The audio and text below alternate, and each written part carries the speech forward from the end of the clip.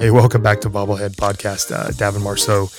And on this final installment of our change management series, we talk about the ever important phase of refinement. And Tim and I jump into the difference between measuring and refining and the importance of knowing who you are as an organization and having that true north and putting in the ability to reflect as a company and as a leader to make sure that the changes you're making across your organization are impactful and that people understand the difference that it's making in their job. So super excited for you guys to join us, and let's get started. Hello, Davin. Tim. Good morning, sir. Yeah, good morning to you too. How's life at the ranch as of late? You know, it's never a dull moment. I'm wondering if you're going to talk about this or not, but this is good. So it was Saturday. I woke up early and was doing chores around the ranch and decided to take me a little cat nap, which is something I don't get to do a whole lot. You're not a big napper. I'm not a big napper, but we had baseball games late Saturday night, like 6:30 and 8 o'clock. So we're like, we got a little bit of time during the day. I'm gonna close my eyes, take a little cat nap. And so I'd been asleep for an undetermined amount of time, and I hear Davin, and Crew wakes me up. And he's like, "Hey, you got to come here." But he's got this kind of smirk on his face, and I'm like, "What, boy? What do you want? What are you about?" Like, I'm clearly napping here. Leave me alone. Yeah. He goes, "My mom fell through the ceiling," and I'm like, "Wait, what?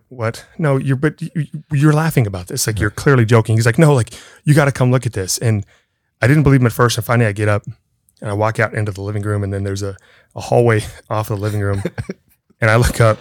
And I see Lisa's legs sticking through the ceiling. It's funny, not funny. And I go, "What did you do?"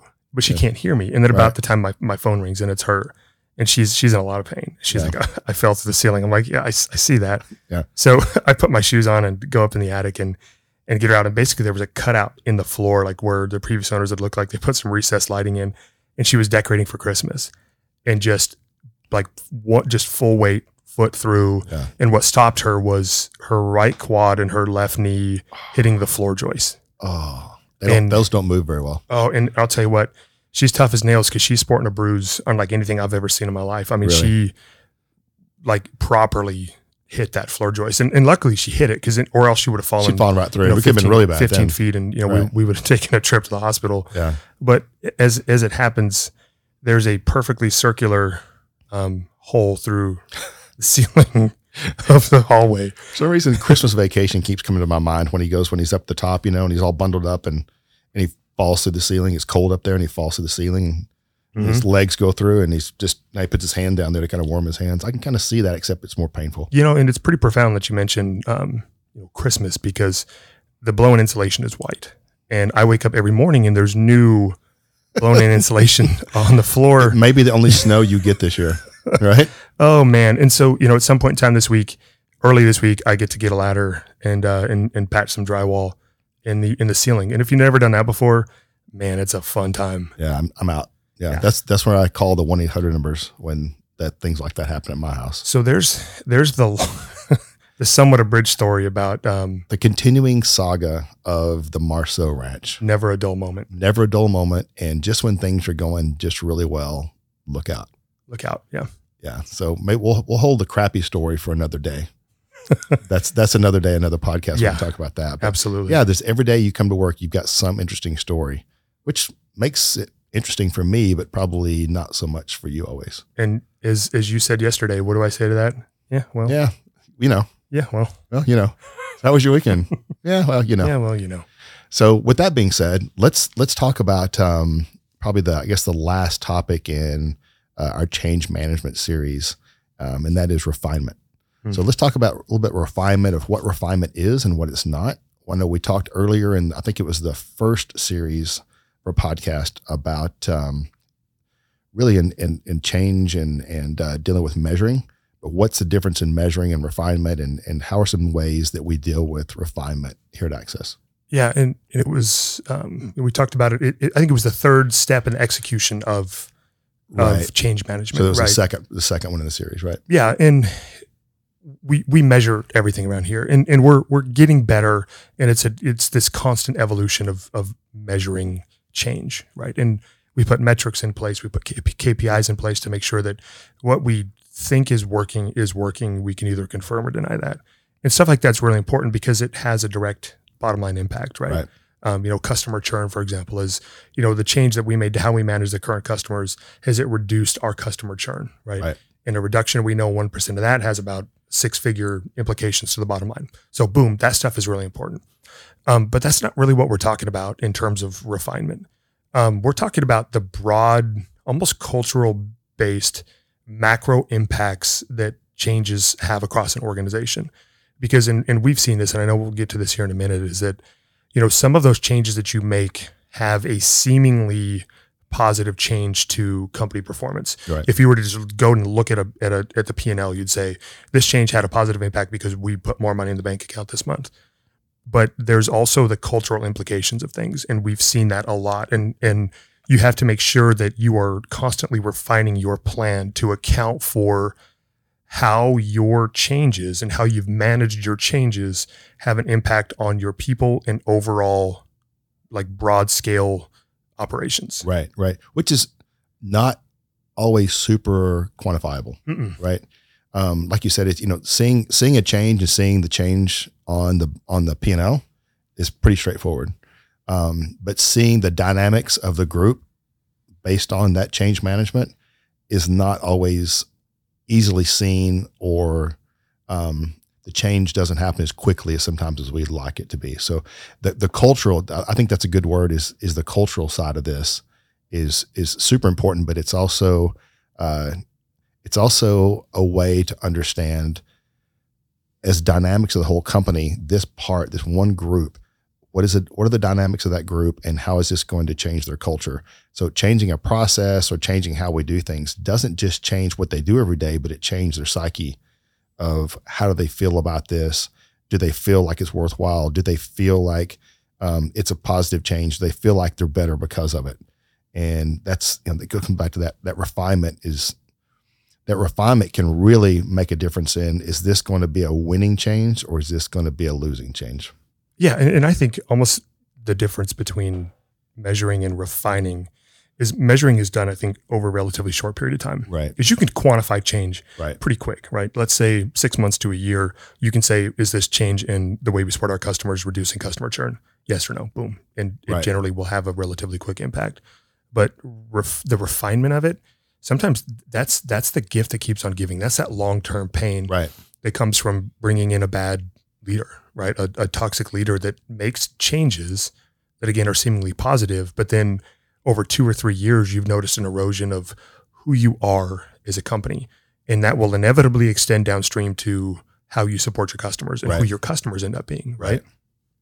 So do you have any examples of what maybe in the past we've done without going through the refinement process of just going out and making a change and training on that change and just letting it sit? I'll go to the leadership side of things. We made a regrettable hire at the executive level a couple of years ago. And we let this person, kind of make some wholesale changes based on my failure as a leader to do my diligence to make sure that those were positive changes, right. kind of give like almost carte blanche ability to make changes across this specific department, across the services department. And, due to some reduction in overhead, it looked good. Right. Right. And then about a year in, it was about almost a year in, right? We noticed a whole lot of customer issues come bubbling to the surface. And we noticed some really solid people that were leaving on their own accord. And it really made us circle back and take a look at things. Right. And what we saw was, I would say, literally an unmitigated disaster. Right. A cultural disaster, but also a disaster in terms of what, some of the stuff that we're seeing across our customer base, that we were doing things that wasn't representative of who we are. Right. Yeah. Right? Which the first year it looked great. It did. I mean, from a measuring standpoint, it looked great, but the cultural side, we didn't know at the time, but it became very clear very quickly. It really did. It bubbled up. It literally like boiled to the top, and we didn't realize it until it was already boiling at the top. Yeah, and it was like you took the lid off, and it was just this like festering. I mean, Yeah. it was bad, It was right? bad. And for me, I'm like, you go back to taking responsibility as a leader. That was my fault, right? Because I allowed changes to happen that didn't fall in line with how we managed change and how we drove change across an organization. It was, we did it kind of blindly, right? And it stung us, and it resulted in a lot of hat in hand conversations, right, with customers, with employees, with former employees. That luckily we were able to get some of the good ones back, of just coming to them being like, "Hey, we did some things that weren't representative of who we are, and you knew that. First of all, my apologies, and second of all, how do we get this thing fixed?" Right. And luckily, it didn't cause wide scale damage, but it was rough times, man. Yeah, we definitely had to pause. And when things like that happen, you literally have to pause, stop, and say, okay, what is the most important thing right now? Mm-hmm. And that is no more change until we resolve culturally who are we and where are we at. Yeah. And getting and asking the group to do that with you is humbling. And you did a great job, by the way, of going and saying, you know what, it's my fault. It comes to me. So this isn't your fault. This is my fault. And help me come up with, now that here's where we are. Now you guys are in this more than I am. Help me come up with a plan. Right. Help me come up with, how do we get this thing back? How do we get ourselves back? And which goes back to the previous podcast we just recorded a little bit ago, was on that communication side of, how to do that. If you haven't listened to it, go back and listen to it. It's really good, about communicating with the people, and getting them to help you with agreeing to, here's what the issue is, and coming up with some changes that need to be made, and being able to communicate that in the right way, so it's a pull rather than a push. Yeah, absolutely. And frankly, that failure, which is good, failure can be a really good thing. And, absolutely. And that's the way that we chose to view it, was we failed forward on it because we learned to put in this step of refinement, right? Of checking our premise that this is in fact a positive change. Right. And so, we've really gotten good about doing executive team meetings, quarterly executive team meetings, where it's an open forum to provide feedback. But we also do additional steps, like we have a matrix where we evaluate our people relative to the change to see how they're doing. Because what we do is we're able to look at this. It's almost like a cluster chart of data. And we're like, okay, so we did this broad scale change. How's everybody doing? And if people are underperforming compared to where they were, that lets us know that there's something. Something's amiss. It's not. We have good people, and we know that. So if they're underperforming, where are we messing up as leaders? Where are we messing up as a company? Where are we messing up in our system, in our change management process, to make sure that things are going well? And if we identify that it's bad, how do we roll it back, or how do we change it to make sure that what is at least ostensibly negative turns into a positive? Right. And I got to tell you, it's really easy to get off track. Mm-hmm. You've got, there's business. Listen, I'm not telling you guys anything you don't know. Business is complex, and every day when you think you've got everything figured out, something else hits you, and it kind of goes back to sports, and that's every once in a while you have to go back to the basics, and sometimes you don't recognize that you need to do that until something happens or multiple things happen. Just like in your example of, a year had gone by and it kind of boiled to the top, and it became very clear at that point in time that something's got to happen. And, you come up with, how do you, the first thing you do is, how do we fix it? And sometimes you start scraping the top off and it just gets deeper and deeper, but it's a painful process. But until you really go out there and scrape all of that bad stuff out, and get to the bottom of it, you really don't know where to start. But typically it comes back to going back to basics of business, basics of people. And, it's what we're talking about in this series. And it's like, it's learning how to handle change management. How does change affect people? Because you're about to go through a change and they're about to go through a change. And how do we manage that? Yeah.